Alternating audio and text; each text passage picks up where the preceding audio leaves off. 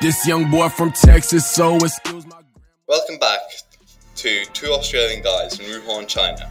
We have a gain doctor, Calhoun, to talk to us about cholesterol. Thanks for having me, Todd. Glad to be here. Let's get right into it. I've heard there are two types of cholesterol. Could you tell me a bit about that? Well, there are two types, LDL and HDL. LDL is the bad cholesterol, as it has about 50% cholesterol and 25% protein, and this is why it can cause blockages in your arteries, causing heart attacks. HDL is the good cholesterol.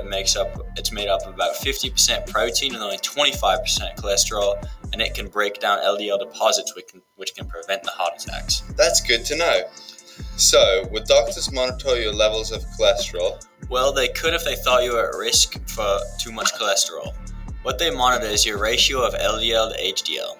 The goal is low LDL, higher HDL. If you have too high LDL levels, you are at a very increased risk for heart attack or just blocked arteries in general.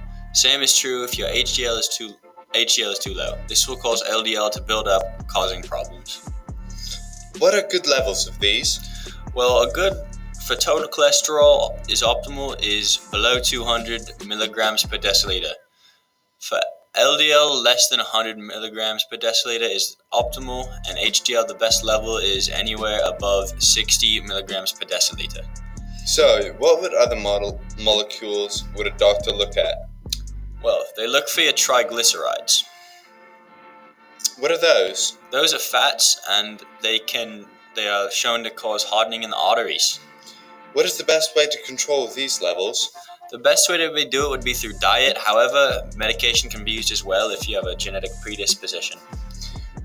Would consumption of fats like unsaturated and saturated fats affect these levels? Well, saturated fats increase LDL, while unsaturated raise levels of HDL. Well, that's great to know. Thanks for joining us today on another episode of Two Australians in Wuhan, China. Thanks for having me, Todd.